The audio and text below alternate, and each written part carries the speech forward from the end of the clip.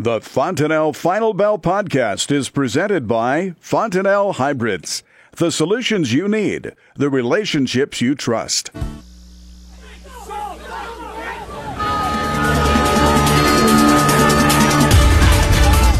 Good afternoon. Welcome to the Fontanelle Final Bell here on the Rural Radio Network, broadcasting today from the Nebraska Soybean Board studio, which is brought to you by Nebraska soybean farmers and their checkoff. And PJ Conradt joins us with Tredas. We'll have some happy soybean farmers here in just a moment as we look at these markets. A nice rebound today. You know, we started out this week in such a negative territory and see some double-digit gains in the beans, green for the corn and the wheat. It's nice to have some good news as we get ready to wrap up this week. Back on track, start the week, Sunday night, we were kind of on fire there and then sold off throughout the week here coming into Thursday. We got a little positivity back, especially on the corn side, bouncing off some technical moves to where we were prior to breaking out of 454. We went back down there and tested that and bounced off it. So same with beans, a lot of probably chart support there that helped us rebound today and go into Friday. We got July option expiration tomorrow, so you kind of look at that and think maybe we're seeing some of the sell-off due to some of that, just funds moving money around before here. And we also got into the month a week away, and obviously the ever-exciting seedings report comes on the 28th, and we'll see what that brings. But I tell you what, we'll take the prices when they're here, and as disappointing as exports were today, especially on the corn side of things, it leaves you scratching your head. Have we found a way to curb at least export demand here in the short term with the prices? So many different things that we need to look at, and I want to kind of jump back to the planting side of it, because we're at to the point now that if you don't have the crop in the ground, they're flying it on out east according to Twitter. So you go to Ohio, they say they're taking a plane and flying soybeans on. So I don't know what that yields, but that can't be a great situation. But yeah, you're exactly right. I don't think there's any chance. I mean, very slim chance, unless you're a cattle operation or you're going to a cattle operation, that you're going to plant corn at this point. And that 91% or 92% on Monday, what's that 92% of? Well, it's 92% of what's supposed to be planted. I mean, what's the acre number? I don't know. And you think about next Friday, and we'll get some clarity. Well, we'll get clarity for what the reports are going to go off of, but that doesn't mean we're getting clarity for what actually is planted out there. For every year we've had, this one seems to have the most unknowns for being June 20th, and that's what's, I guess, scary. Someone asked me today, how are you bearish? What can you be bearish about today? I think demand is one thing. I also think how everyone's so bullish. Seems like we get one side of the boat, we end up rocking it too hard. So I'm not saying I'm bearish or I'm bullish, but at the end of the day, there's a lot of different factors out there, but there's probably too many unknowns to think we're going to sell off hard. But it does create volatility, which creates opportunity. To get those exact numbers is where we're at on Prevent Plan. I know the FSA in Nebraska is now giving producers till July 15th to say what they got planted and what they didn't. This is true, yeah. I mean, this is crazy, though, as we come out with this report at the end of June, and typically into June we know what's planted and what's not. This is a year that we're going to remember and look back on the history books, so it'll be fun to say we went through it, made it through it, hopefully, but at the end of the day, a lot of those numbers won't be probably out until August, September reports, and we'll get a lot clearer, function at that point. But it's just nuts to think that any kind of weather scare between now and August is going to be vindictive of what the acres are, and then we're trying to factor yield, and you got USDA at 166, Iowa State at 135, and everybody else somewhere in the middle, it seems to be. And so, like I said, it feels like we found good support. Could we go back to 430? We sure could. Could we go back to $4? I don't know. Could we go to $6? I don't know either. I mean, there's so many different factors, but it does, you go out east in central Indiana, and they're roughly 80 cents better basis than what they typically are for this time of year. So that's at least a red flag that producers out there didn't get as much planted as they wanted. They're holding their old crop to fulfill new crop needs, or they're slamming the bin door shut saying, I know X amount of acres in my area aren't planted, and I'm not selling it for $5 cash, which is give or take where they're at. So these ag-based meteorologists that we see on social media that already have a strong following, I think between now and September, every time they tweet something, it's going to be, what's next? Oh, for sure. And I got my favorite, but I don't need to list him. But no, they do a good job. All of them really do. They're trying to provide value to everybody, and I think you look ahead, and nobody can predict the weather. What they say, the weatherman is out there to make commodity marketers look good. So they have the harder job than we do. It's impossible to know where the market's going, but the weather changes on a dime here. So it looks like, from what you hear, it's going to remain wet, maybe cooler, but has it not the entire year felt like we are a month behind the actual calendar date? I mean, it feels more, and today's finally a summer day in Nebraska, but yesterday felt like a May 19th day, not a June 19th day. And right. So we're a lot of growing degree units behind, and the only thing we need is heat and sunshine. It looks like we're going to get that. But not as fast as many would like to see happen. No, and that's the $1 million question. If we stay a month behind, can September be hot and dry typically like August is? I mean, this is the tug of war that's going to happen the next 4 months. And I was telling a guy today, I said, you know what, I'd much rather be calling you today, expert, heavily sold, saying corn's at 470 than trying to, or upper 460s, than trying to figure out how we're going to make money at 360 corn, because had it dried out, we'd be there or lower today.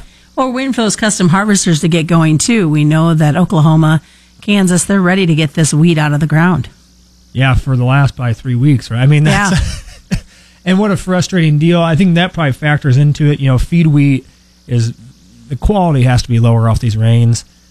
Feed wheat's probably going to be more important this year if corn prices stay high, and that's going to be the everlasting question, is what happens down there. But definitely ready to go. I mean, at least wheat was up today, but it's really had a hard time after its initial rally getting any legs behind it.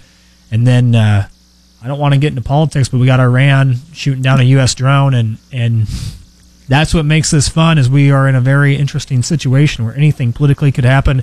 A deal with China, a war with Iran, you name it, we're here for the party. So very much so. Whoever thought that ag markets would be that tied to politics?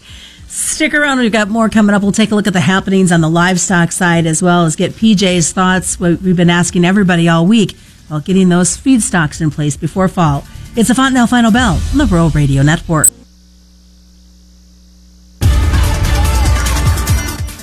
Welcome back to the Fontenelle Final Bell here on the Rural Radio Network. I'm Susan Littlefield as PJ Conradt joins us. Switch gears. Let's look at the livestock side. Cattle trade, it continues to see some erosion today. I thought maybe we had gotten over that hump when we saw some decent numbers earlier this week. I think we all hope so. Hogs obviously had a tough day as well. I think just the whole meat complex has kind of been under pressure, and it seems like the flip between grains going higher and meats going lower have some sort of correlation this year anyway. So it's been frustrating, no doubt. Now, that being said, we've kind of hung in at least this June board in that 108 type area on and off. So dramatically frustrating. You hope for a rally back, and I think at some point you see one, but it's a matter of when this thing decides it wants to turn, and the fundamentals are what are going to push it higher. Now you look at it, we spent a lot of time on, say, the August contract on fat cattle.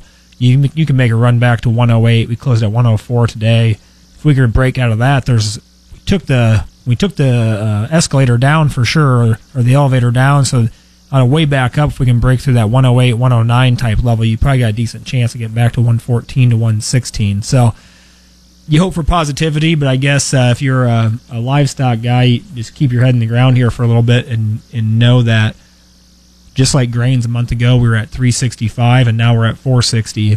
So just as fast as that can turn, and keep positivity out there too. So can we blame the higher corn on the lower feeder cattle today? It sure seems that way. I mean, they say there's a correlation there. There's times you see it and there's times you don't. But it definitely looks like if you put a corn chart over the top of a cattle chart right now, you'd see opposite moves. So there must be some correlation going on.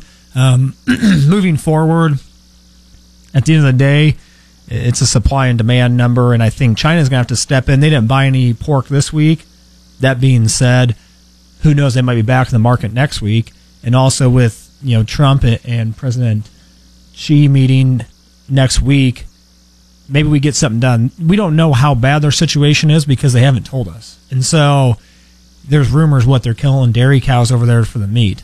And at what point does all this come to a head that they have to buy U.S. meat in a big way? If they're buying it today, it's not from the U.S., though. Swallow some crow, maybe, because you got to feed your people. Eventually, you'd think so. They're not necessarily North Korea that will starve them. So, the Chinese, they want to keep things going, and they're trying to be as diplomatic as they can. I think on both sides, I think everyone wants to see a deal done, but there's a few sticking points going on there. Beans have seen some nice upside this week to bring it back. You talk China trade.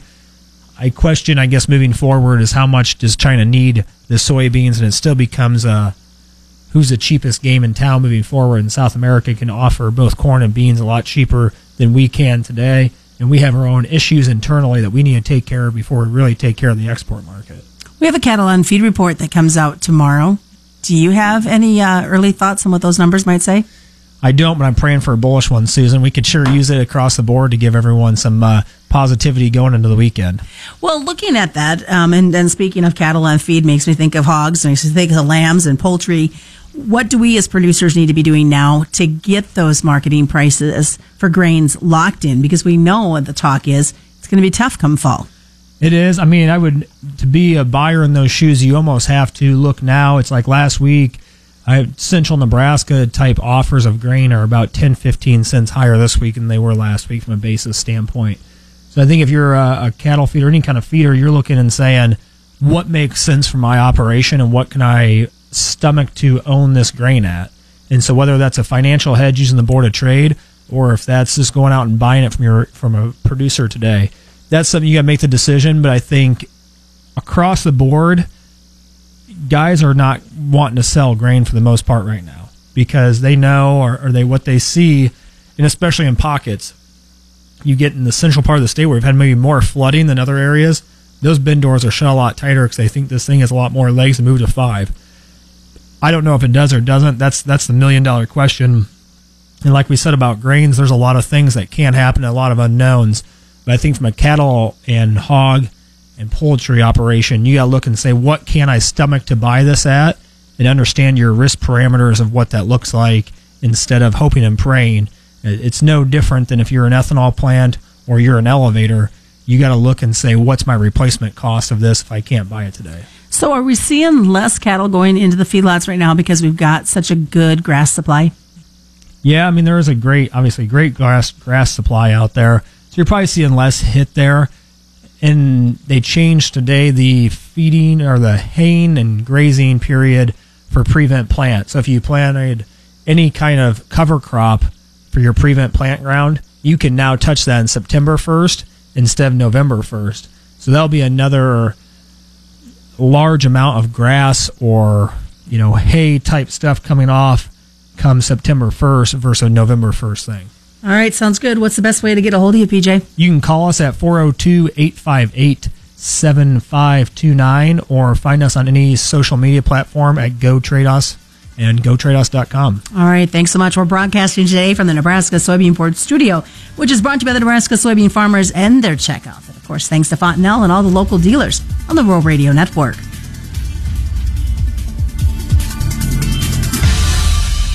You're listening to the Rural Radio Network.